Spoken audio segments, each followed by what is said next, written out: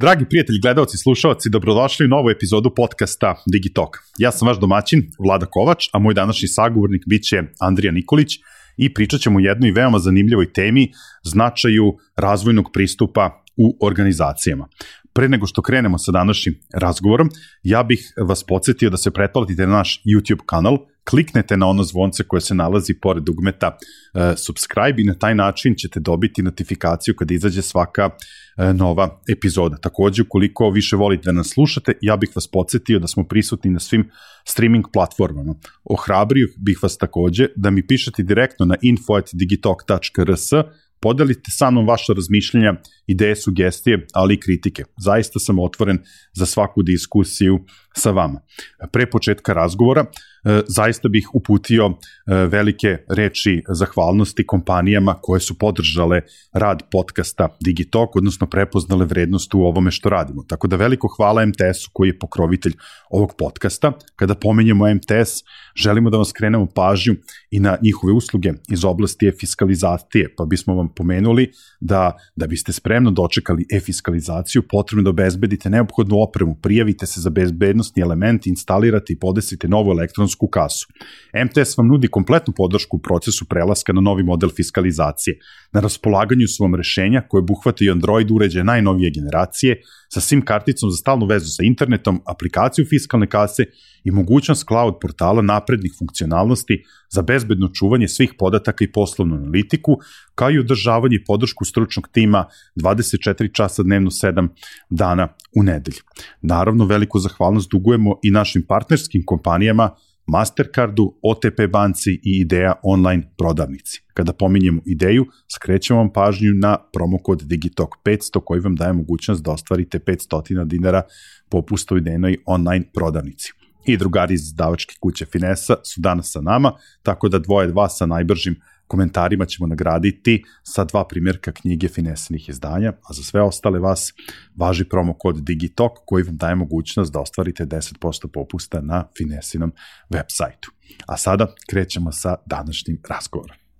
Ćao Andrija, dobro mi došao. Ćao Vlado, bolje te našao. Kao što sam rekao u najavi, ja i ti ćemo se danas baviti jednom prilično zanimljivom temom.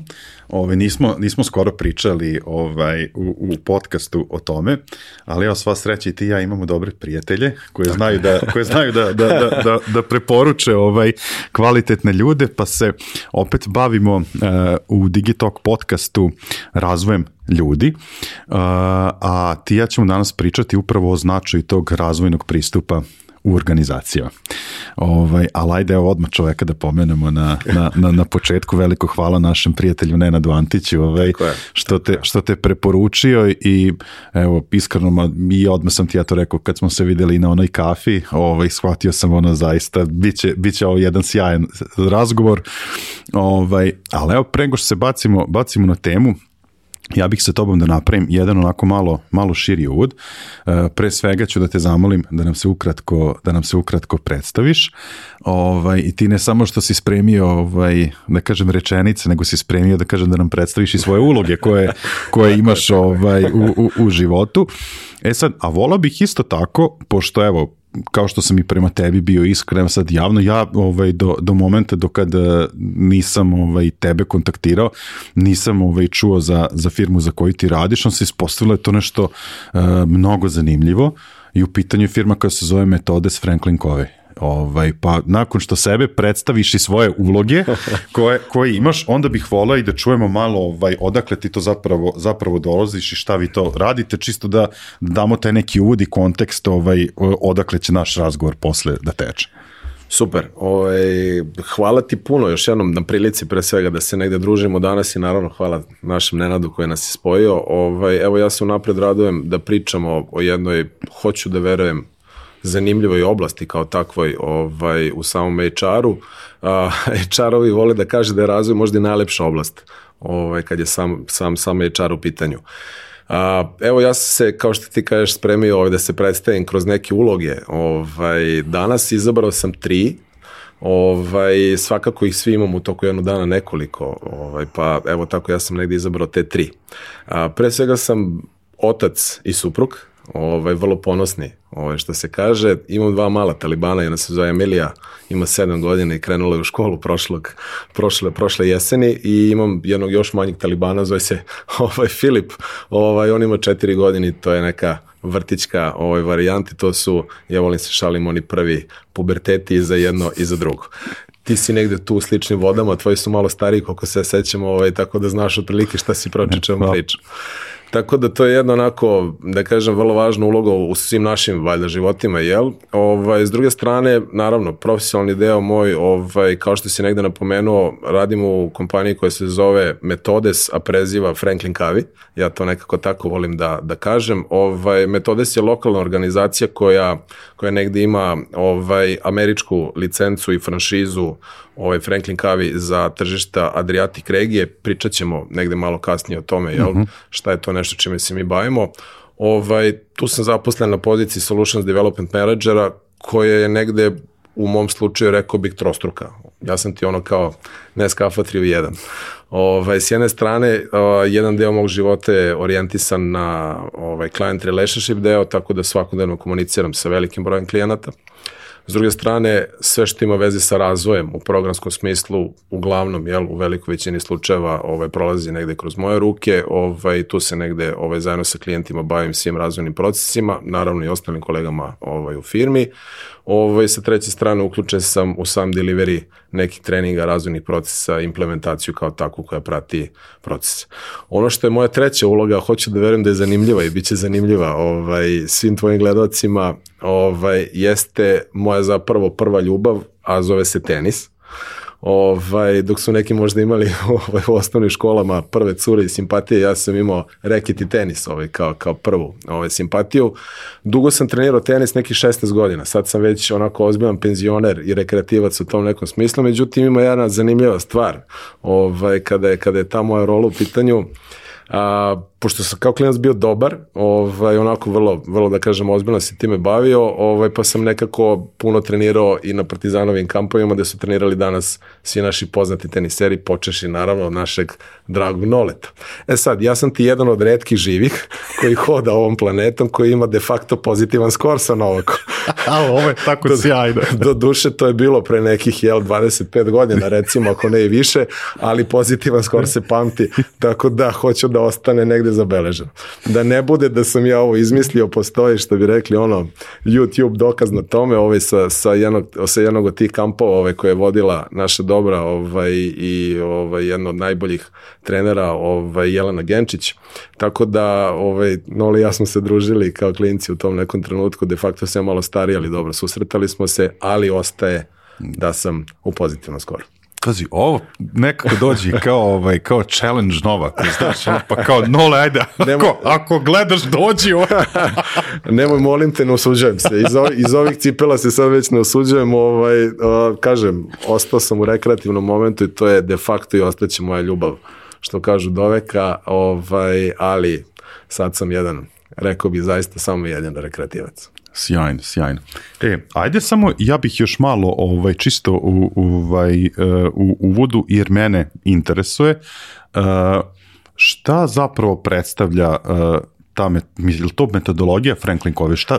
Šta stoji iza toga? Tako je.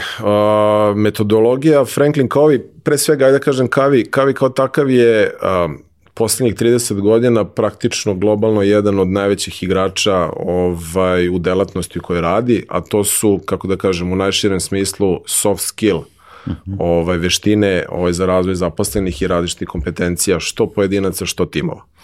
Ja volim često da kažem, negde dok pričam sa klijentima, kad negde se upoznajemo po prvi put, volim da kažem da je Covey zaista nama u metodološkom i programskom smislu pre svega dao prostora da zaista pričamo sa najrazličitima. Kad to kažem, mislim na industrije. Dakle, u ovom trenutku mislim da ne postoji ni jedna industrija koju nismo negde prošli neke izazove zajedno rešavali. S druge strane, volim da kažem da ne postoji, čini mi se, veličina firme sa kojom nismo radili. Tako da ćeš kod nas u portfolio naći firme koje imaju 30 zaposlenih do onih ogromnih holdinga koji imaju 3000 zaposlenih i valjda sve između. Tako da našli smo prostora nekako da se što se kaže fitujemo sa različitim varijantama. Takođe diversifikacija firmi je vrlo, kako da kažem, zanimljiva. Postoje firme koje dižu ruku, kažu help, postoje firme kojima jako dobro ide negde i na krilima tog uspeha potpuno svesni da je razvoj ključno važno stvar za jednu organizaciju, negde se javljaju i negde se družimo zajedno i valjda je najviše onih između. Naša, kako da kažem, programski deo metodologije je vezana, kažem, za taj soft skill deo, dakle, oblasti leadershipa, managementa, komunikacije, efektivnosti, efikasnosti, produktivnosti, project managementa, presentation skillsa, to su nekako, kako da kažem, oblasti sa različitim varijantama, tema, modula i tako dalje u kojima mi funkcionišemo, kažem, praktično svaki dan. Jasno. Sad, pazi, mi sad živimo u tako nekim okolnostima, ako zanemarimo, u ovom trenutku ćemo van razgovora ostaviti pandemiju i ostale, da kažem, globalno strateške te neke stvari koje se dešavaju, ali generalno vreme u kojem živimo je izuzetno dinamično, sve se vrlo brzo menja u poslu, radna mesta, opisi radnih mesta, profesije se menjaju i sad ja moram da ti uputim to pitanje, da kažem, ali to je više kao uvod zato što i ti sediš ovde danas i razgovaramo upravo zato što je taj razvoj ljudi, taj razvojni pristup je izuzetno bitan, ali ja moram samo da ti, kažem ti kao uvod, uputim pitanje koliko je zapravo danas važno ulagati u razvoj? Ja bih to odgovorio, pa praktično jedno reči, a ona se zove krucijalno. Ako mogu da budem u tom smislu možda i brutalan, jel?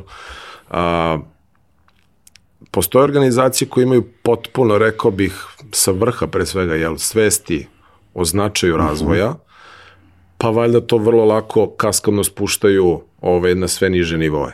Mi volimo nekada se šalimo, a to je, u zagradi Zbilja, koja kaže, nekad od portira imamo osjećaj kakva je kultura same organizacije. Dakle, taj portir ili neko ko nas dočekuje prvi u toj nekoj organizaciji možda bude portir ili help desk, kako god se zove, možda bude direktor za prvi utisak. Jel može? Realno može, jel? Tako da, odatle negde, pa jel, dok dođemo do tih C-levela, dosta toga se vidi. Tako da, ja zaista hoću da verujem i negde, ok, mi smo de facto subjektivni, ovo je naš život i time se bavimo svaki dan, ali zaista hoću da verujem da svest organizacije o bitnosti razvoja, kako kažemo, nulta fazi, krucijalno važna danas, bila je važna i ranije, ali valjda sada nekako kako imamo i prilike da radimo i da se družimo na različitim formatima, da saznajemo iz 1300 izvora različitih različite znanja, ključno je važno da negde, kako da kažem, taj moment razvoja i svesti o razvoju postoji. Ali direktor za prvi utisak, to bi doći genijalno. Pa evo, kaže, malo šala, malo zbilja, ali čak nekako i kultura, generalno, organizacija se zaista vidi od tih direktora za prvi utisak. Kad uđeš u kompaniju koja je nemačka, jedan je pristup. Odeš iz te kompanije koja je, otko znam, francuska, grčka, svejedno, ili naša domaća, potpuno možda drugačija priča. Opet, hoću zaista da verujem da dolazi sve sa vrha i da nekako zaposleni u nekom formatu i kad ne znaš šta bi ti pogledaš na gore, jel?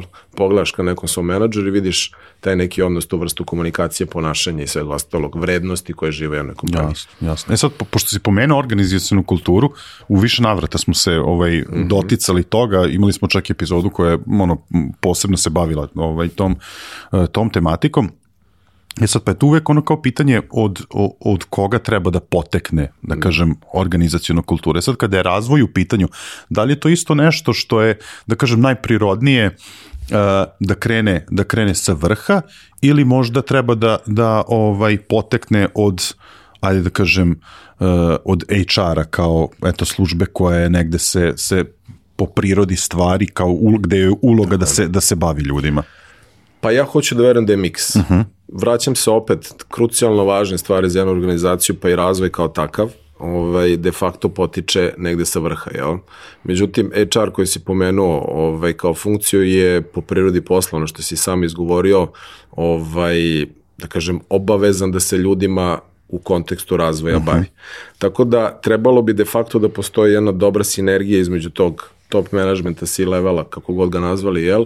I HR funkcije kao takve koja bi trebalo da brine o tome kako zapravo se jedan zaposleni u našoj organizaciji razvije od momenta koji se zove onboarding, jel? Došao sam juče do momenta gde se očekuje da ja u kontekstu vremena, zove se godinu, 2, 3, 5, 15 godina napredujem. Tako da razvoj je zapravo jedan, pričat ćemo malo i kasnije, razvoj je jedan malo duži proces kao takav, tako da treba da postoji neki, rekao bih, strateški pristup koji je sastavni deo de facto kulture organizacije kao takve. Jasno. Sad, da li mi danas možemo pričati o tome da je upravo to ulaganje u zaposlene, odnosno razvoj zaposlenih jedna vrsta, ajde da kažem, kompetitivne prednosti na tržištu? Sigurno, u potpunosti saglasan. Ja nekako iz iskustva, da kažem, našeg i mog ličnog, to vrlo precizno nekako mogu da vidim, što se kaže, na samom tržištu, na samom terenu.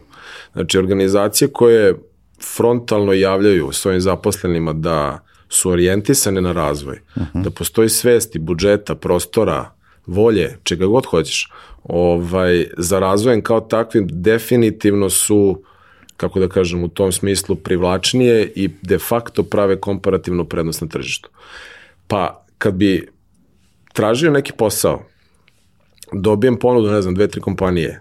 Jedna od ključnih, rekao bih danas, čini mi se, makar neki naš osjećaj, a i valjda ono što sa tržišta možemo da naslutimo, jedna komponenta koja je ključno važna jeste koliko zapravo tog razvoja ima u organizaciji ili nema. Da li će otići u kompaniju A, B ili C, hoću da verujem da danas u dobroj meri zavisi od toga koliko će se moja organizacija kao takva brinuti o meni u razvojnom smislu. Tako da, apsolutno komparativna prednost onih koji se ljudima na tom tragu negde bave. Kada smo dogovarali ovaj razgovor, ima još jedna stvar koje si se ti dotakao, pa sam ti rekao je super i ovime smo se bavili u par navrata, isto kao i organizacionom kulturom, a to je employer branding. U kontekstu toga da je prosto danas razvoj zaposlenih definitivno jedna od komponenti employer brandinga i po meni, ako sme da se usudim da kažem, možda čak jedna od značajnijih komponenti, uzimajući u obzir da smo kažem ti već i u podcastu pričali da pod employer brandingom se dugi niz godina, bar ajde da se vrati sad, da kažem na početak što se tiče employer brandinga, da ne zakomplikujemo suviše. Pričao sam sa svojim sagovornicima, pre svega sa Katarinom Šonjić, poteklo je negde priča iz IT industrije, jer se možda tu nekako prvo osetilo manjak kadrova, borba za kadrovima tu između kompanija, ali je nekako tu po meni možda na tom početku nespretno sve bilo usmereno na to neko šarenilo. Imamo sobu za igru, Sony PlayStation, soba za igru u kojoj niko nikad ništa ne igra. Mislim čak u jednoj kompaniji, mislim da imaju salu za fudbal, ali tako, znaš i kao... Nisam čuo, strava. Mislim, zvuči dobro. Da, de facto razvoj kao takav, hoću da verujem da je jedan od, rekao bih, ključno važnih opet segmenata employer brandinga kao takvog. Pomenuo si IT-industriju koja je, rekao bih, u poslednjih, pa da ne preteram, možda 5 godina, recimo najbrže rastuća, u svakom pogledu. I de facto ti ljudi u kontekstu razvoja tržišta kao takvog se bore, za parče kolača, zovu se ti neki kvalitetni zaposleni u IT segmentu. Tako da employer branding je valjda njima onako poprilično bio dobar alat, hoću da verujem, da nekako idu pre svega ka svojim ciljnim grupama. Sad, ima tu ona, da kažem, varijanta koja kaže employer branding ka spolja i unutra, super je što ćemo se orijentisati da negdje kao firma se predstavimo na najbolji mogući način, dobijemo onu titulu koja se zove poželjni poslodavac, kako god, u različitim priznanjima, i predstavite se, kažem, tom nekom, da kažem, eksternom tržištu i privući te neke talente. Kad kažem talente, ne mislim naravno samo na neke mlade ljude, pričamo o ljudima koji su možda i mediori i seniori, S druge strane, ključno važno je ovaj drugi segment, ovaj koji si ti negde možda pomenuo, zove se fudbal i sve unutra što imamo od tih nekih benefita. Tako da, nekako, kao kažem, razvoj treba da bude, i hoću da verujem da jeste, sastavni deo employer brandinga svih uspešnih kompanija, ne samo u IT segmentu, već generalno. Dosta kompanija ima jako razvijen, znaš i sam, evo, pričali ste u prethodnim nekim tvojim emisijama, dosta kompanija ima razvijen taj moment employer brandinga i razvoj se pojavljuje, kažem, hoću da verujem kao jedna ključno važna komponenta za taj moment kao unutra, ka zaposlenima koji sad već tu kod nas žive, rade i imaju neke očekivanja za neki naredni period. Pazi, ja znam par drugara su mi rekli, ali opet tako kažem, ajde, to je IT sektor, pa je tu možda najizraženije, ja sam nekako prirodno upućen najviše na njih, na primjer, jedan dan nedeljno, pola radnog vremena im je namenjeno za edukaciju, onda mogu da izaberu koji kurs hoće da pohađaju, sad biraju oni sami platformu i tako dalje, pored, da kažem, toga što se interno organizuje. Mada i ti si mi napomenuo da veliki broj kompanija sada, odnosno danas, ima svoje trening centre, prosto koje... Tako je. Znači, kako da kažem, organizacije koje su u ozbiljnom smislu u tom segmentu razvoja svojih zaposlenih, kažem, posvećuju tom delu, de facto imaju već svoje trening centre i to je prilika da steknemo neka, pa pre svega možda funkcionalna znanja kao takva. Svakako prilika, ovo što si ti pomenuo, da kroz razvojni centar i interni prosto dođemo do nekih različitih formata koji su danas u ponudi na različite načine. Valjda je kao i u svemu životu sredina nešto što je, kako da kažem, najprisutnije, čini mi se. Znači, kombinacija negde nas, eksternih provajdera kao takvi koji donesemo neka drugačija, ja volim da kažem možda malo drugačija i znanja i metodologije i programe u odnosu na ono što kompanija interno kao takva negde može da ponudi. Kažem, verujem da je to simbioza i da je to de facto negde pravi put. Sekundu se vraćam na kulturu kao takvu. Kultura organizacije će predodrediti ili odrediti kako će se naši zaposleni organizaciji odneti ka razvoju. Postoje organizacije u kojima imali smo prilike, kažem, da radimo zaista sa na stotine različitih firmi, postoje organizacije u kojima zaposleni dolaze na trening jer im je neko to rekao. Ili bi to trebalo da se desi u nekom njihovom, možda nekom razvojnom planu, međutim, ne znamo baš tačno zašto. I to su oni ljudi koji, kao kažem, u prvi mah možda na tim obukama prosto traže u tim trening salama svoje mesto, čitaj, ovde im svetli onaj svetlići znak zašto sam ja ovde. To ti kao komunikaciji, tu svetli, evo sad nas dvojica da komuniciramo, tu nas svetli onaj svetlići znak koji kaže zašto bih te slušao. U zagradi šta tu ima za mene. Svesno ili nesvesno, pa i ti neki ljudi koji sam pomenuo, traže neku korist. Pa i nas dvojica tražimo danas neku korist u komunikaciji jedan od drugog. Tako da ima taj segment, ima s druge strane organizaciju koja imaju zaista ozbiljno razvijenu, kako da kažem, kulturu i svest o razvoju kao takvom, gde zaposlene prosto ta energija kao takva nosi i oni jednostavno svaki dan razmišljaju razvojno. Pa si na treninzima maksimalno uključuju, maksimalno challenge-uju, koriste alate na način koji njima prije i tako dalje, tako dalje. Tako da u tom smislu tako nekako, kako da kažem, možemo da ga fitujemo i u odnosu na neku organizacionu kulturu kao takvu. Jasno. Sad, ajde, prebacit ćemo se sada dok ne krenemo, da kažem, na ono što smo definisali kao srž našeg razgovora, da nam daš jednu retrospektivu, da kažem, razvoja kod nas posljednjih, recimo, 10 godina, ali imam sad jedno samo kratko pitanje za tebe, opet je u kontekstu te retrospektive, da ne bude sad, mislim, pomenuli smo IT industriju i u kontekstu employer brandinga kao nešto što je možda najprisutnije, najvidljivije. A da li iz svog iskustva, pošto si rekao da sarađujete sa jako velikim brojem firmi, različitih industrija, različitih veličina, da li se možda može izvući neka analitika koje su to industrije možda koje najviše ulažu u razvoj svojih zaposlenih i da li to ima veze, kako da kažem, koliko je to tržište konkurentno na kome one nastupaju, odnosno tržište, odnosno industrija, znaš, da li tu postoje neke veze? Da krenem od kraja tvog pitanja. De facto da. Svakako se ja borim sa svojom konkurencijom na sve moguće načine, pa je employer branding još jedan, kažem, od alata koji nam stoji na raspolaganju da privučemo te neke ljudi i da, kažem, unutar organizacije se ponašamo na taj neki adekvatan način. Tako da, de facto da, što se tiče samih industrija, pa šarenoliko, ako mogu tako negde da odgovorim, više mi je nekako, kao kažem, opšti utisak da veće organizacije, čitaj korporacije koje čak negde, da kažem, vuku svoje matice sa globala i tako dalje, koje su prisutne negde na našim tržištima i odande vuku taj moment važnosti employer brandinga, pa ga valjda voljno, pa malo iz druge strane i grupacijski spuštaju na nivo lokala. Da. Tako da veći mi je osjećaj u tom segmentu da se veće korporacije u tom smislu negde bave tim momentom. Što se tiče samih industrije, kažem, naći ćeš ih u svakoj. Da. Naći ćeš ih u svakoj, bukvalno.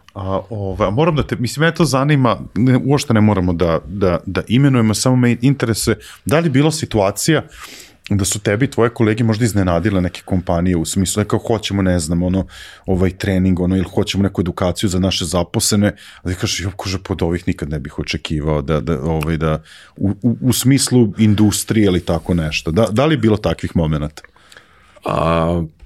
Pa takvih momenata i ne toliko. Više su me nekad iz nekih organizacija iznenadile neke teme. Aha. Nisam, kako kažem, mogu da očekujem da će se organizacije za koju de facto možda imamo mišljenje svim interno, pa valjda na tržištu da je dobra, kvalitetna, da je sve kako treba, da to funkcioniše u nekoj dobroj meri. Međutim, dođu nekad iznenađujuće teme, poput recimo, ne znam, imao sam nedavno jedan, evo mogu podelim sa tobom to, ovako jedan zanimljiv case, naravno neću imenovati organizaciju. Imao se jedan telefonski poziv, zvoni telefon, nepoznat broj, ja se javljam, odande neki ženski glas, halo, je li to Andrija? Manje više vrišti. Ja kažem, jeste, dobar dan. Stres management. Ja kažem, ko je to? Ko stres management? Ja kažem, ma ko je to? Ovde nije ni važno, dao mi je broj i tako dalje. Ja kažem, samo malo. Jeste dobro. Pa, na primjer, da. Ja kažem, kao je li imate? Ja kažem, imamo, nećemo da radimo. Jer do teme stres management postoji lepota Božija šta možemo da radimo da nikad ne radimo temu stres management. Mislim, šalu na stranu, naravno da je prisutna kao tema, svi smo u nekoj varijanti stresa sa različitih strana, interno i eksterno. I mi smo de facto u ovoj pandemijskoj priči poslednje 2 godine puno radili temu stres management i sami sebe negde malo brifovali u tom nekom segmentu. Jer, kažem, stres je de facto prisutan. Međutim, eto, nije me nekako iznenadilo organizacija kao takva, da digne ruku pa da radimo, jer manje više, ajde kažem, taj neki portfolio tu, negde znamo što možemo jedni drugi da očekujemo, ali nekad me teme iznenađuju.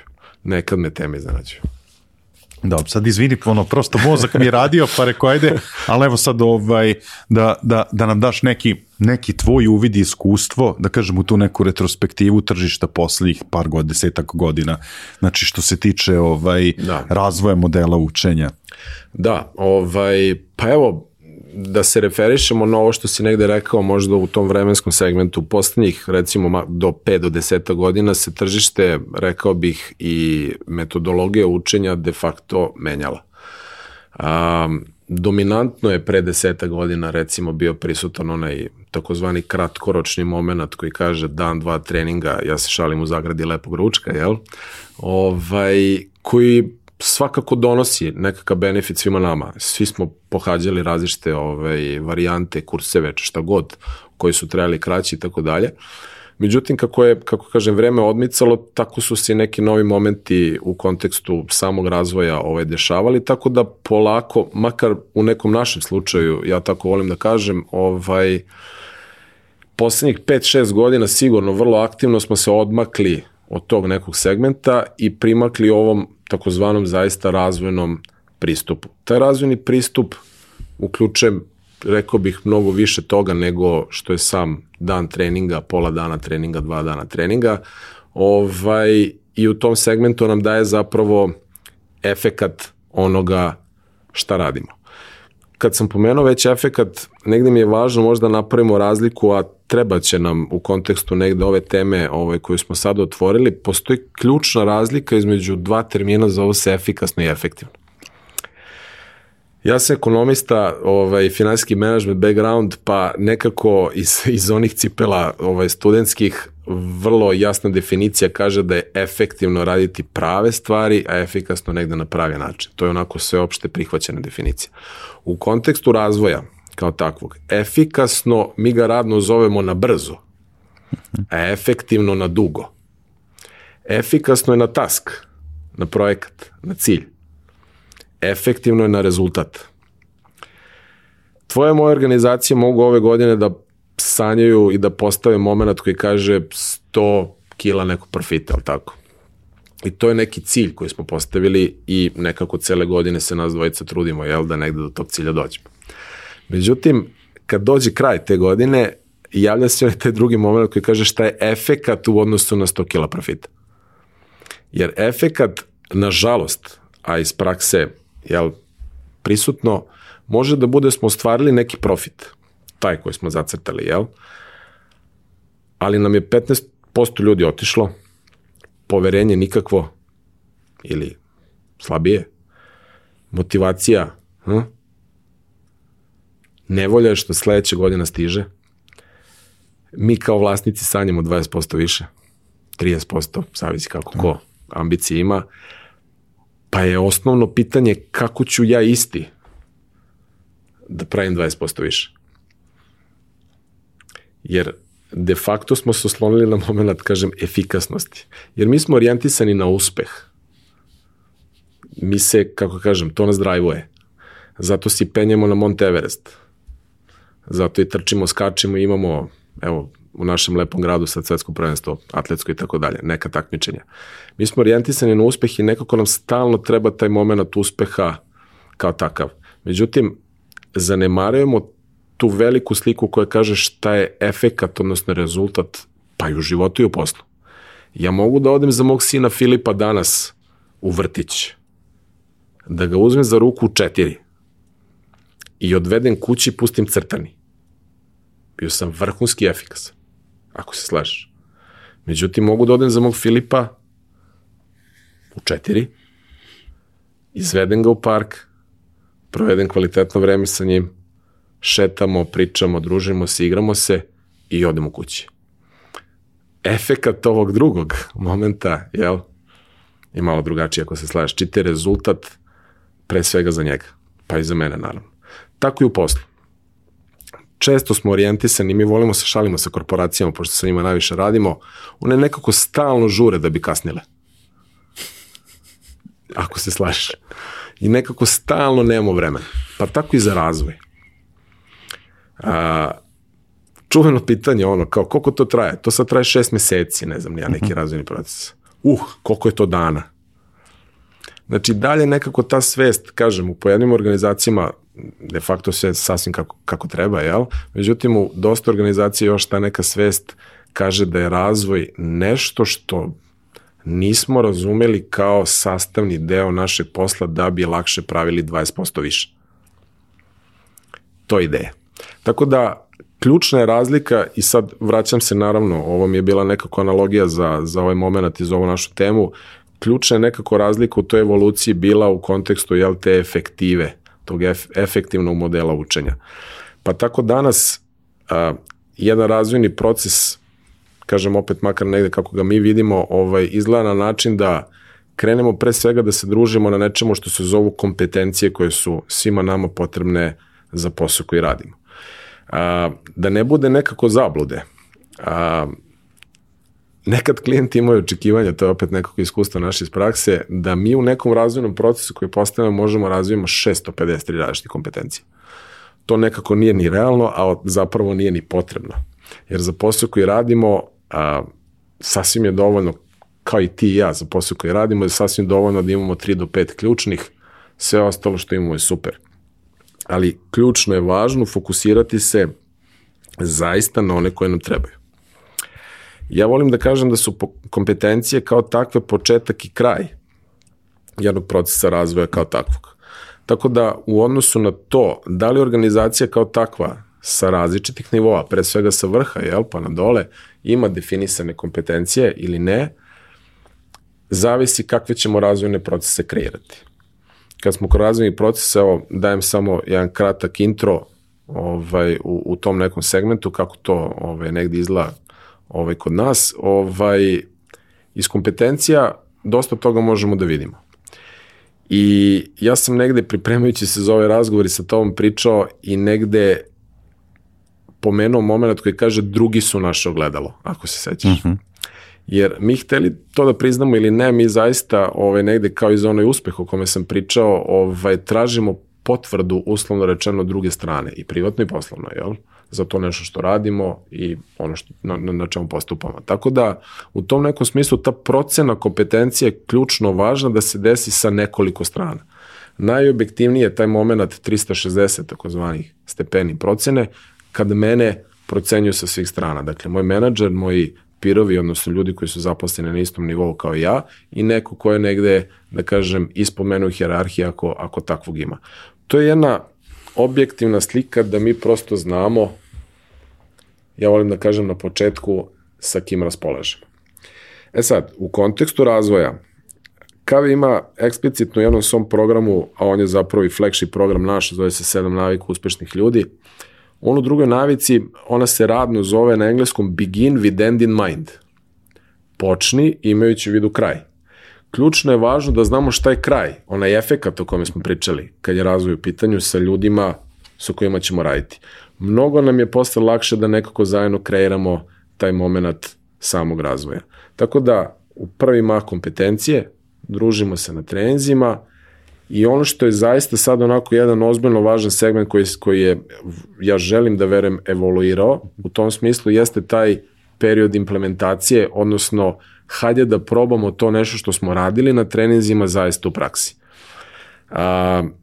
Paradigma kaže da mi odrasli zaista najbolje učimo kad probamo to nešto u realnom životu, poslovnom, kažem, i privatnom.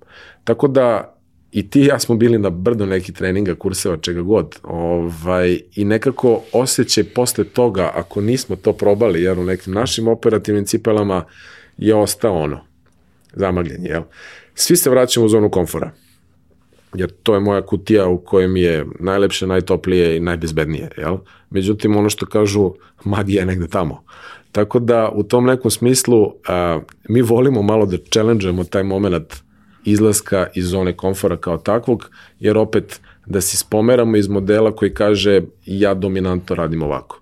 To radimo na način koji ljudima prija, bilo bi u najmanju ruku, kako da kažem, neozbiljno i neprofesionalno, na kraju balade da ti ja kažem, vidi Vlado, do juče si radio ovako, sad si došao na bilo kakav trening, od sutra ovako.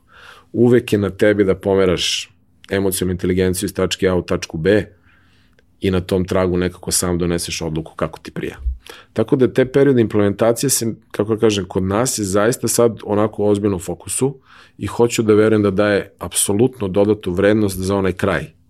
A to je onaj efekat o kojem pričamo, za taj neki razvojni moment oko koga smo se dogovorili.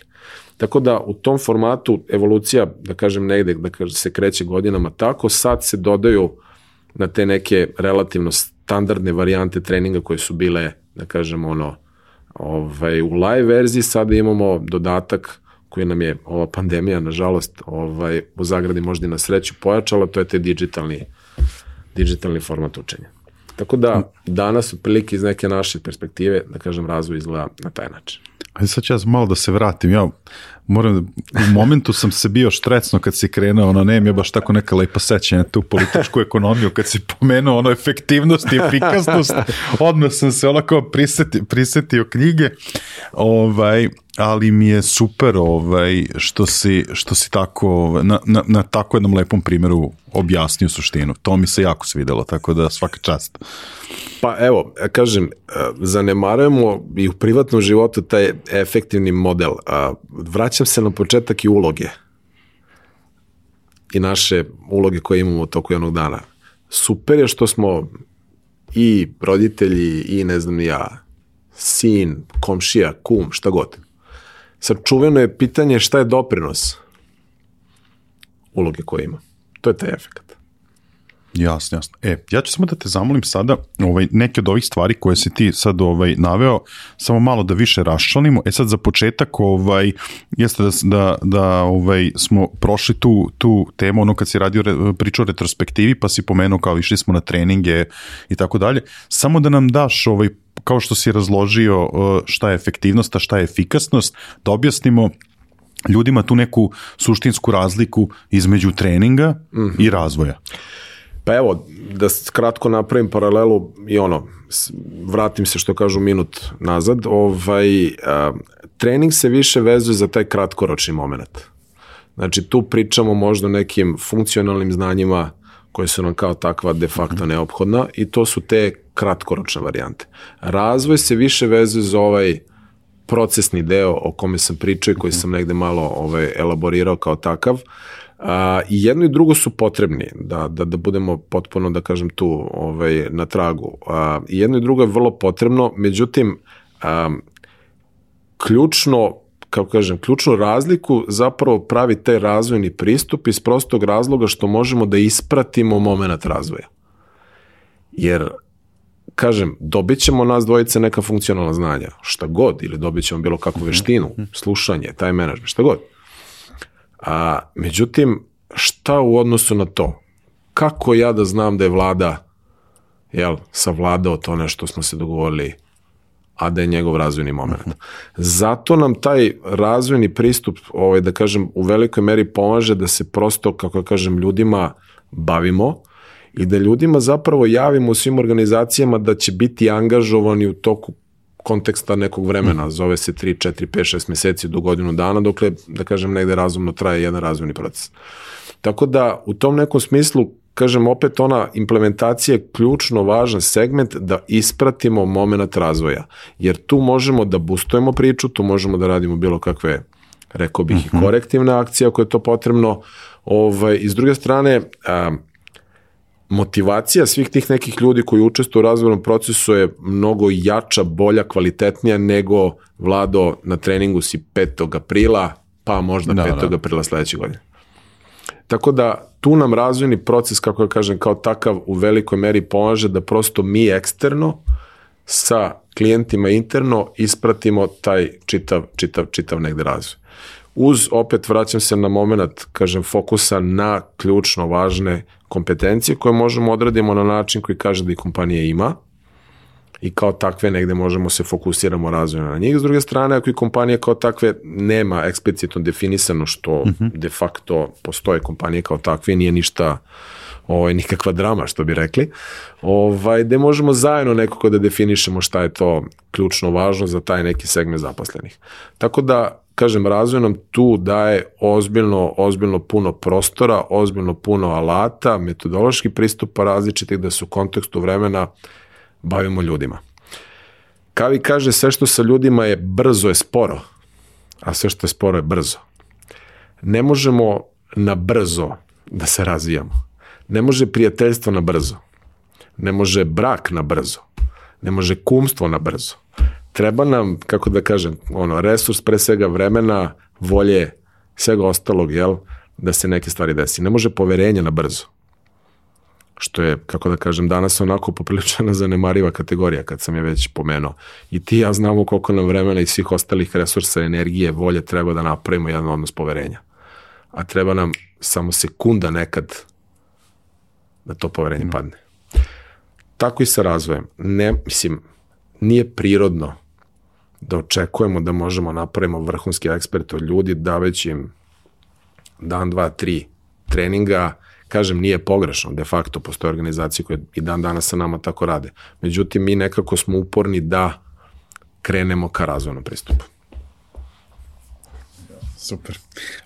Znaš što ja mislim da je jako važno da objasnimo i to da kažemo svaku stavku pojedinačno, da vidimo da nam objasniš sve faze tog razvojnog pristupa. Da bi prosto ljudi razumeli, da kažem, odakle to počinje, sa čim se završava i šta je sve između. Šta je sve između? Evo, pomenuo sam malo pre, kako negde ja to volim radno da zovem, da su te kompetencije zaista početak i kraj. Dakle, na assessmentima različitih formata, a kažem 360 stepeni je nekako najkvalitetniji jer je najobjektivniji. Dobijemo zaista insights, pored svih inputa koje dobijemo sa strane i HR-a i menadžmenta kompanije i svih ostalih zainteresovanih strana odande, dobijemo zaista insights o ljudima sa, kako da kažem, više aspekata. I u tom nekom formatu negde, ja opet se šalim pa kažem, znamo s kim imamo posla. I s druge strane, taj neko ko učestvuje na assessmentu prosto ima jedan dodatno bolji osjećaj u kontekstu nekih svojih pre svega i jakih snaga i potencijalno svojih gapova koji se pojavljaju kroz assessmente kao takve. Ono što je ključno važno, mi nekako valjda funkcionišemo prirodno tako, pa odmah ono što ne valja, u zagradi gap.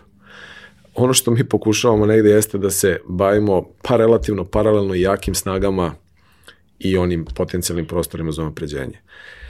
Ja volim da kažem na tim jakim snagama, hajde od violiniste pravimo Stefana Milenkovića. Zašto ne bi kod mene razvili nešto wow?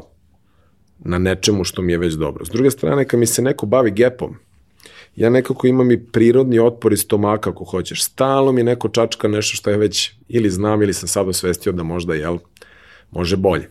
Tako da nije loše paralelno ispratiti negde, da kažem, taj moment u kontekstu samih kompetencija. Na tim izveštajima se dobijaju uglavnom ti neki kvantitativni momenti, čite nekakvi procenti i tu se prave nekakve analize u odnosu na sve ostale strane. Ono što mi svakako ohrabrujemo i negde sastavni deo procesa jeste hajde da sad pročitamo te assessmente, čite da se kvalitativno njima bavimo. Jer super je što ćeš ti dobiti neku ocenu sa strane mene kao tvog menadžera i vidiš da nam se negde možda linije razdvajaju.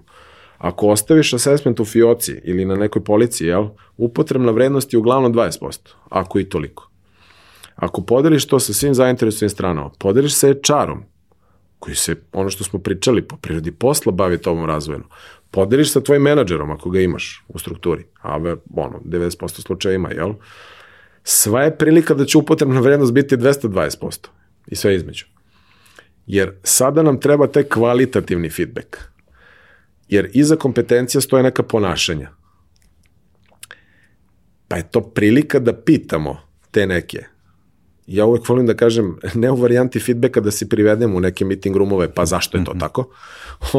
Već u jednom zaista vrlo prijatnom, ako hoćeš i neformalnom razgovoru uz kafu, Vlado, kada me vidiš u kojoj situaciji da to nešto? Kada si osjetio da možda ja komuniciram na način kako komuniciram, radim na način koji šta god je tamo negde pitanje u tom nekom smislu. Tako da je ključno važno, kažem, da taj assessment kao takav negde pročitamo i razumemo, jer on nam je ozbiljna baza za čitav razvojni proces. Odatle ćemo crpeti puno za onaj period implementacije. Jer tu će se pojaviti, vraćam se na taj moment jakih snaga i naših gapova. I tu možemo vrlo eksplicitno pročitamo sve. Tako da bi to bila, ako hoćeš, negdje nulta faza. U odnosu na to se družimo na treningu. On sad može traje kako god. Dan, 2, 3, zavisi. Ne više od 3. Kompanije nemaju vremena, što bi rekli, to smo rekli. Tako da družimo se tim formatima, ajde da kažemo jednoj flat varijanti od 2 dana treninga, i posle svaku trening modula ulazimo u taj proces implementacije. Jer ako jedan razvojni proces je sazdan, recimo, ne znam, od 3-4 različita modula, koji traju 2 dana, 1 dan, 2 dana, 3 dana i to staju 6 meseci ili 8 meseci. Znači, ključno je važno da posle svakog modula se družimo na onoj implementaciji. Da zaista probamo to nešto i bavimo se onim kompetencijama sa početka o kojima smo pričali. Jer možemo i prođemo opet 4 modula, Međutim, čuveno pitanje na kraju, gde potroši smo sve? Vreme, resurse, energiju, budžet, šta god. Tako da, što se nas negde tiče naših pristupa, uvek je ta varijanta koja kaže iz modula u implementaciju, pa u novi modul. Da li ćemo zadržati moment nečega iz prvog perioda implementacije za drugi period implementacije, to je potpuno okej. Dodati možda još nešto. Sad, to funkcioniše kroz vrlo konkretne akcione planove. Znači, postavlja se neki željeni rezultat kao takav, pričamo u početku o tome kakva je naša trenutna situacija u odnosu na to, pričamo o tome šta su naše barijere, šta su potencijalno neke koristi ako budem razvio to nešto oko čega smo se dogovorili, i ono što je ključno važno jesu aktivnosti. Šta je to nešto što ja radim na dnevnom, nedeljnom, mesečnom nivou da bi razvio ovo što smo se dogovorili. Aktivnosti su prilika za sve nas da se ispratimo. Aktivnosti su prilika za HR-ove da vide kako ljudi postupaju, koliko su posvećeni, koliko su angažovani i kako zapravo razmišljaju. Isto tako vrhunski alat za menadžere tih ljudi. Jer ti dok radiš, ja te vidim. Pa kažem, Vlada ima kompetenciju G12, a G14 mu fali. Imam vremena za njega ili nemam. Hoću da razvijem ili neću.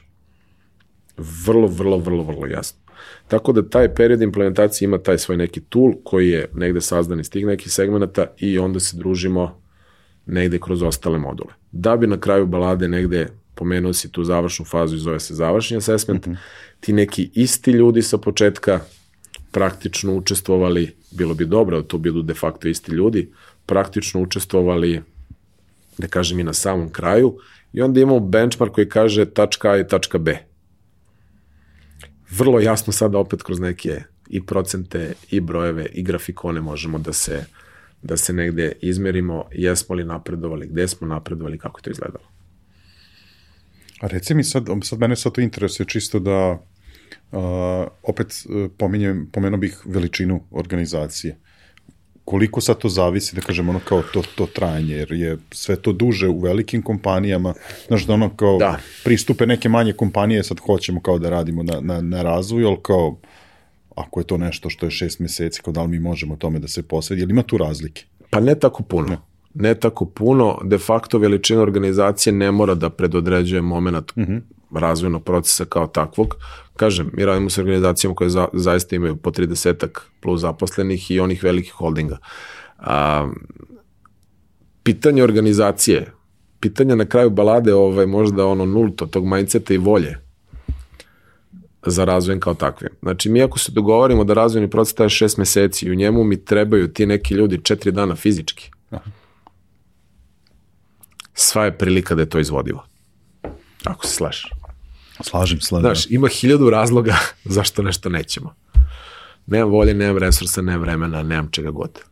I u sorazumevanje zaista u korporacijama, kako kažem, je ta dinamika mnogo jača i tu ima puno nekih aktivnosti i tako dalje. I zna nekada bude izazovno kako se organizovati i, kažem, svo potpuno razumevanje. Međutim, ja hoću da verujem da kad svest i volja postoji, kad kulture postoji sa početka, da vreme ne sme biti izgovor. Opet, ako pričamo o razvoju kao jednoj ključno važnoj komponenti za svaku kompaniju, svakako bi trebalo da budemo fokusirani i orijentisani da se to desi, a ne samo, negde deklarativno, u tom smislu se mi razvojem kao takvim bavimo. Jasno, dobro. Ja sve pokušam da te challenge-am, znaš, da vidim kao da li ima negde ono šta najčešće zapinje, tako da to je, mislim, ne znam sad ono da li ima tu, mislim, nije da sam ja negativan prema nama kao naciji, ali nekako iz mog iskustva, znaš, ono, rad na sebi, ulaganje u sebe. Bravo. Kroz to je... Bravo, super šlagvort, da, za taj segment. Brdoviti Balkan kao takav i mi koji živimo na njemu de facto nismo još, čini mi se, do kraja spremni i posvećeni tome što se zove lični razvoj. Evo sad, dok ovo izgovaram, procesuiram, što kažu u pozadini, pa mi pada na pamet taj moment u kontekstu recimo leadershipa kao takvog. Mi ga delimo radno na to lično i timsko liderstvo. S jednom osnovnom razlikom koja kaže kako ću slab ja da vodim jak tim. Nekako nije ni prirodno. Jer kod nas brdo puta dođe zahtev koji kaže dajte brzo neko delegiranje, dajte brzo neko motivisanje, šta god. Osnovno je pitanje, taj što treba delegira, kak je njegova agenda? Pa onako. Taj što treba motiviši, kako je motivisan? Pa onako. Pa se vratimo na to čuveno nema meni bez mene. Ovo što si ti sad izgovorio, 300% saglasan. Znači, sad ima jedan moment, pogotovo u većim korporacijama koje de facto više, kako da kažem, se bave, makar je tako naše iskustvo, zaposlenima u tom smislu, imate moment nekad da postoji određeni, pa rekao bih, gap između onoga što ti kompanija pruža i što ti uzimaš. Čitaj tvoje lične spremnosti da se baviš sobom. Jer de facto je najteži zapravo susret sa sobom. Je li tako? Tako da u tom nekom smislu, kažem, dosta organizacija daje priliku svojim zaposlenima, međutim, iz nekih razloga, valjda lične prirode koji god oni bili, nemamo te neke spremnosti. Taj sad, pomenuli smo naše prostore, Brdoviti Balkan, ja se šalim, taj neki naš mindset se još nije, čini mi se, razvio dovoljno da bi prosto pristali da se sobom bavimo. S druge strane, nama je svima lakše da menjamo druge. Nego sebe. Je li tako? Tako. Sad, Platon, čini mi se, kaže sad, ako grešim, možda je Sokrat, to mu je najbolji drug. Ako hoće promeniš neku osobu, treba će ti vjerojatno 1000, 2, 3, 4, 5, 6 godina ili okolnost. Ako hoćeš da ga promeniš u trenutku, menji sebe. To je ona, kako da kažem, taj naš inner pa onaj out varijanta. Jer ne mogu ja tebe da menjam. Mogu menjam sebe u odnosu na tebe. Tako je pre svega u komunikaciji. Inače se mi, svi ostali, idemo, žalimo se po kancelarijama i hodnicima i kao mali Kalimero plačemo, niko nas ne razume. A niti slušamo, niti uvažavamo i tako dalje. Tako da u tom nekom smislu, kažem, nije tako loše, napredujemo lepo i čini mi se osjećaj tržišta da u tom smislu je sasvim dobar. Sad da prostor imamo i Ja, sjajno. Dobro da smo ovo krenuli. Ne, to mi je bilo, moje neko iskustvo, pošto se mi na neki način, kroz neke naše formate ćemo se tek baviti, da kažem, edukacijom u okviru Digitoka i prosto i unazad 10 godina šta sam radio, shvatam i kažem, uviđam kada pričamo sa predstavnicima nekih firmi kao, nije to baš, ne treba to nama, znamo mi, znaš i tako da. Ima toga, mislim, opet vraćam se, ne mogu ni da sudim, ni osuđujem, svako ima, što kažu, prava se ponaša na način na koji misli da je najbolje. Mi često volimo, kažemo, palite neke lampe, ne mora one crvene, ali palite neke lampe, onda kada vam najbolje ide. Nemojte da gasimo neke požare, jer, kažem, opet vraćam se opet na početak razvoja, zaista jedna najlepša stvar, čini mi se, HR. Makar tako sve kolege, a HR je naš najbolji drug, sa njima se družimo svaki dan. Jer u tom nekom segmentu daješ svega onoga lepog svojim zaposlenima. Znači, priliku za rastom, priliku za učenjem, za novim stvarima. Ako ne možeš da ih motivišeš na kraju balade na neke druge načine, koji kažu uglavnom finansijski, bonusni i tako dalje, razvoj je jedna jako lepa prilika za motivaciju. Sad, ima jedna šala kod nas koja kaže motivacija je kao tuširanje. Osjećaj je lep, kratko traje i zato se preporučuje svaki dan. Tako da... Ovo je genijalno. Tako da u tom nekom smislu razvoj je prilika da prosto organizacija kao takva javi svojim ljudima ovo je način kako ćemo vas, jedan od načina kako ćemo vas motivisati, dodatno motivisati, dati vam priliku i tako dalje. Employer branding sa početka našeg razgovora je jedno od ključno važnih stvari, sad javlja ove neke nove benefite, radim od kuće i tako dalje, tako dalje. Razvoj se tu javlja opet kao, ja bih rekao, moment koji je sveopšte prisutan, da pričali unutra ka spolja. Tako? Tako da, kad je organizacija javila da se ljudima bavi, pozicionirala se. Jasno. Za kraj su nam ostale dve stvari bez kojih ne možemo da završimo ovaj razgovor. jednu temu se nadam da ćemo uskoro izbaciti iz agende, da je nećemo pominjati, ali u kontekstu ovog današnjeg razgovora prosto moramo, zato što i kod vas je dosta promena se tu desilo. Prva tema je pandemija i odnosno znači promene koje je pandemija donela da kažem u razvoj zaposlenih u te neke nove formate učenja i ono što prosto ne možemo da izbegnemo jer se nalazimo u podcastu koji se zove Digitalk, a to je digital, odnosno digitalni formati, učenje preko digitalnih formata i gde se mi tu da kažem uklapamo. I sam si rekao, nadam se da ćemo o ovoj temi pričati još zvane pandemija, pričati ne još tako dugo, da će ostati negdje iza nas, da nas je obeležila sa svih strana jeste, pa je tako dotakla, da kažem, i različite sfere naših života i različite sfere biznisa. Naš biznis kao takav je bio de facto, rekao bih, centralno pogođen pandemijom kao takvom.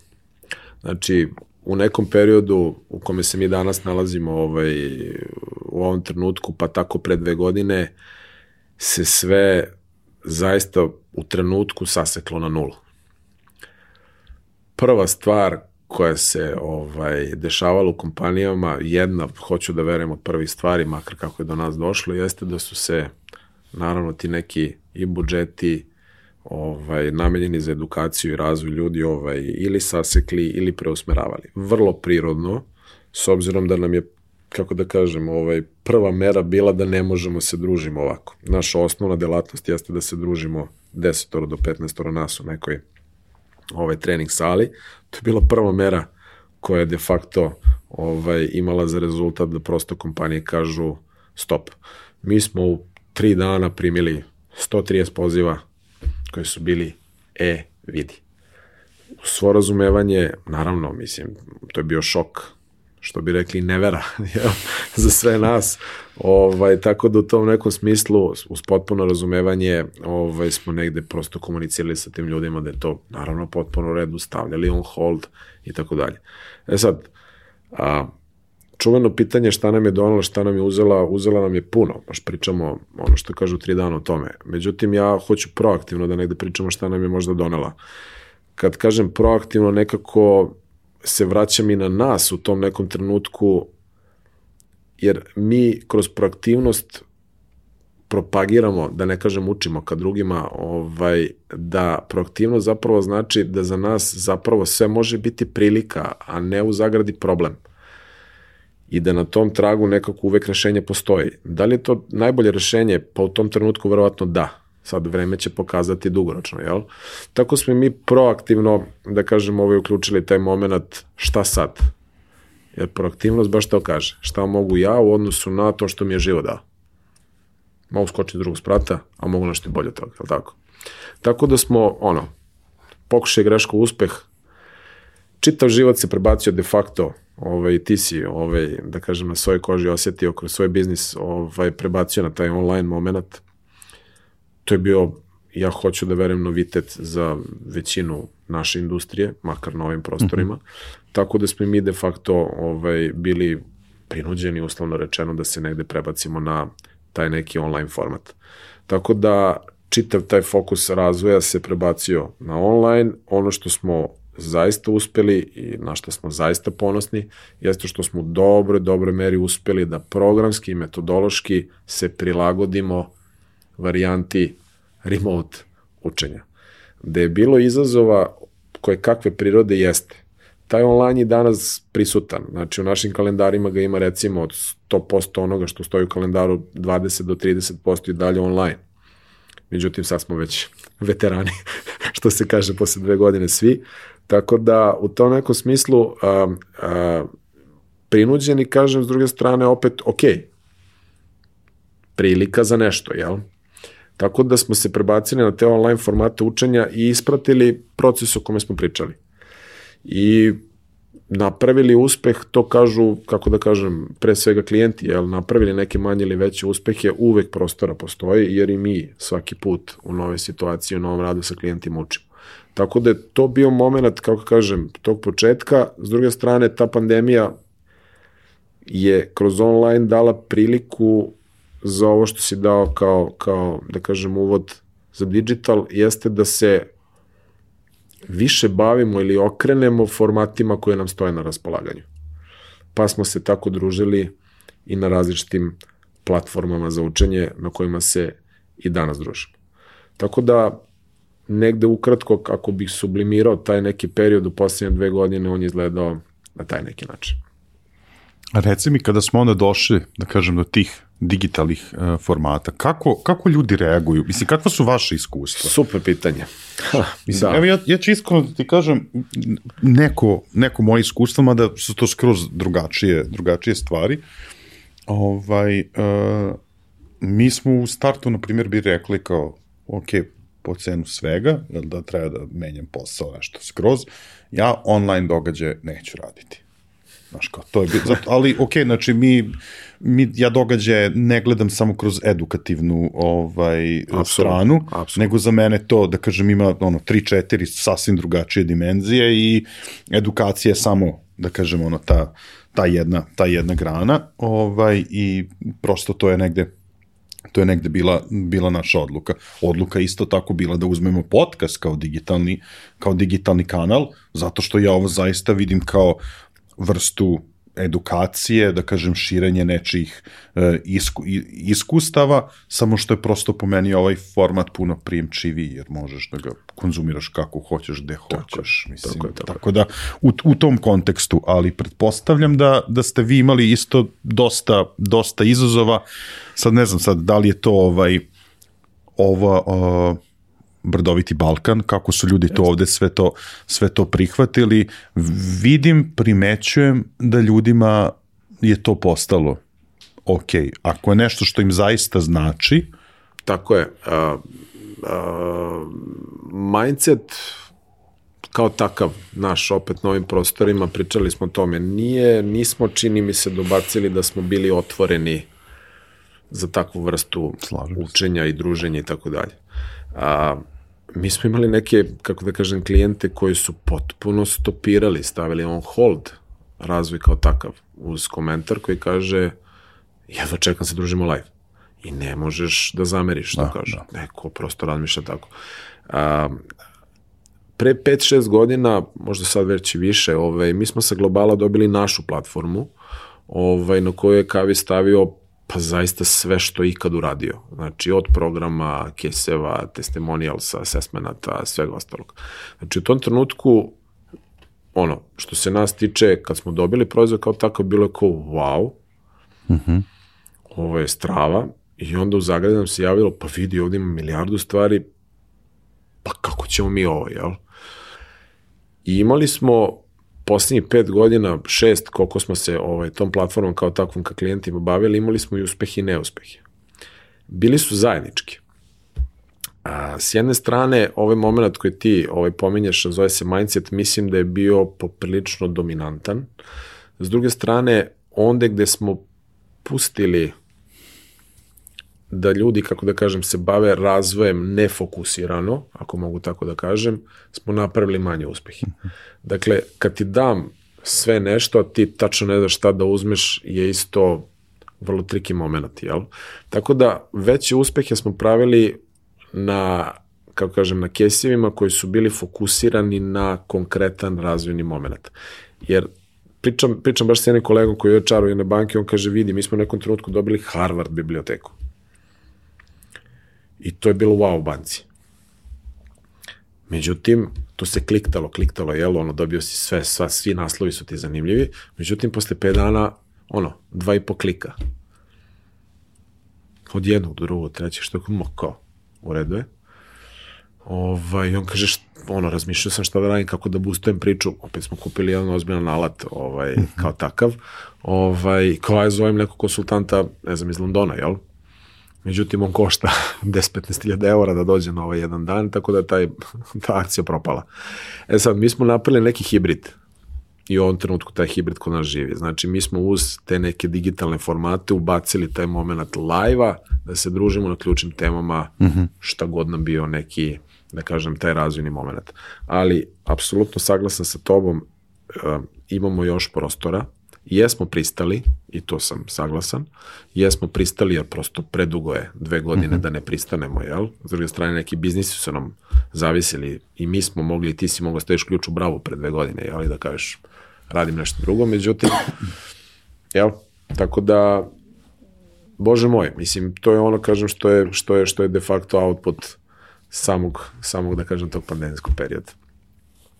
Slažem se. Pa pazi ovako, za kraj, ja verujem da bi mogao da nam preporučiš, o meni ovo tema na koju verujem da možemo danima da pričamo. Da kažem, što se mene i o tiče tim, nedeljama. Da kažem, fazama, elementima i tako dalje, ali voleo bih za kraj da ljudima koji se bave ovom tematikom, pa evo i kada si došao, sam shvatio da opet poznajemo još neke ljude koji su ovde sedeli. U 2 navrata sam, da kažem, i u tvojim rečima prepoznao stvari koje smo pričali sa njom, tako da je veliki pozdrav za Biljanu Rakić. Pozdrav za Biljanu. Pre svega ovo interni, eksterni employer branding, to sam odmah prepoznao. Tako je, evo ja sam malo spremajući za tvoju emisiju pogledao naravno par podcasta koje si radio, između ostalog video taj moment sa Biljom, da. Ja bih tada te zamolim prosto da daš neke smjernice i preporuke ukoliko ljudi žele da se bave ovom oblašću ili uko žele u svojim kompanijama da se bave razvojem ljudi, šta bi ti preporučio si možda knjige 7 navika uspešnih ljudi? Dakle, pored 7 navika koje si pomenuo, negde ja volim da kažem da nisu ni knjiga ni procesni razvoj, već zaista život, jer taj život živim i bez ambicije da mi bio ranije život loš, unapredilo mi je zaista onako u svim segmentima. Postoji još dosta knjiga i brdo literature koje je danas prisutno, koje možemo negde do koje možemo negde da dođemo. Ono što je nekako, kako da kažem, ja kao večiti zaljubljenik u razvoj, kao takav mogu negde da pozovem ovako sve one organizacije koje se možda ljudima nisu u tom segmentu bavile, nemo kažem na pravi način, nego možda nisu posmetili neko ni pravo vreme ili kako već, da se tome posvete. Hoću da verujem da je benefit obostrani za organizaciju kao takvu, da im ljudi rastu i napreduju, i za same zaposlene kao takve da prosto osete moment da se organizacija njima, pored svih ostalih segmenata, o njima zapravo brine. Tako da, evo, ako nas takve neke organizacije slušaju, ja bih jako volao da se te stvari desi. Sjajno. Hvala ti veliko. Ja ću odmah da ti kažem da si ti apsolutno opravdao sva očekivanja, jer Nenad kada te je preporučio, baš je onako imao veoma tople reči za tebe, tako da, a i meni je skroz neverovatno, kažem, pričao sam to u više navrata, znaš, mi uvek kada pokrećeš celu tu ideju oko podcasta, razmišljaš oko gostiju, imaš u glavi te neke ljude, pa praviš te neke spiskove, ali meni je možda negde i najveće bogatstvo koje sam stekao ovih godinu dana je što sam došao do vas ljudi koje nisam poznavao do sada i otkrio da se bavite tako nekim fenomenalnim stvarima, i to je, da kažem, neko bogatstvo što sam upoznao sijaset novih ljudi, spoznao neke nove stvari i teme, i to mi je zaista onako nešto što jako vrednujem. Tako da veoma ti hvala danas na izdvojenom vremenu i zaista jednom sjajnom, pitkom razgovoru, istinski sam uživao. Hvala tebi, hvala našem, opet da se zahvalim ja, što kažu zvanično, Nenadu koji nas je povezao. Radite i ti i tvoja ekipa sjajnu stvar. Dosta nekih vrlo zanimljivih ljudi, evo kažem, ja sam par nekih tih vaših epizoda pogledao, brdo zaista zanimljivih ljudi, i ono što si pomenuo, to je nekako i moja prilika, i ja zaista svaki dan srećem neke nove ljude i od njih učim. I od njih saznajem nešto novo i lepo, i to zaista vidim kao vrhunski benefit, što kažu, i svog posla. Hvala ti puno. Dragi prijatelji, gledalci, slušalci, verujem da ste uživali u razgovoru s Andrijom koliko i ja. Koliko želite da nastavite da pratite sve ovo što radimo, moja iskrena preporuka je da se pretplatite na naš YouTube kanal, kliknete na ono zvonce koje se nalazi pored dugmeta subscribe i na taj način dobijete notifikaciju kad izađe svaka nova epizoda. Podsjećam vas i da smo prisutni na svim streaming servisima, tako da ukoliko više volite da nas slušate nego da nas gledate, imate priliku bukvalno na svim servisima od Googlea, zatim Apple podcasta, Deezera, Spotify-a, tu smo. Postičem vas da nam pišete na info@digitalk.rs, ja vam stojim na raspolaganju, slobodno bacite mi komentare u mailu, neke sugestije, kritike, zaista sam otvoren za sve vaše sugestije. Naravno, na samom kraju moram da zahvalim svim onim kompanijama koje su prepoznale vrednost u onome što radimo i da im izrazim veliku zahvalnost. Na prvom mestu tu je pre svega MTS koji nas podržava kao pokrovitelj u 2022. godini. Veliko hvala i našim partnerskim kompanijama Mastercardu, OTP banci i Ideja online prodavnici. Kada pomenjemo Ideja online prodavnicu, podsjećamo vas na promo kod Digitalk 500 koji vam daje mogućnost da ostvarite 500 dinara popusta u Idejinoj online prodavnici. I u ovoj epizodi sa nama su drugari iz izdavačke kuće Finesa, dvoje vas sa najbržim, najkreativnijim komentarima na društvenim mrežama. Kada izađe ova epizoda ćemo nagraditi sa 2 primjerka knjiga Finesinih izdanja, a za sve ostale ostaje promo kod Digitalk koji vam daje mogućnost da ostvarite 10% popusta na Finesinom sajtu. Toliko od nas za ovu epizodu, ja vas pozdravljam, ćao!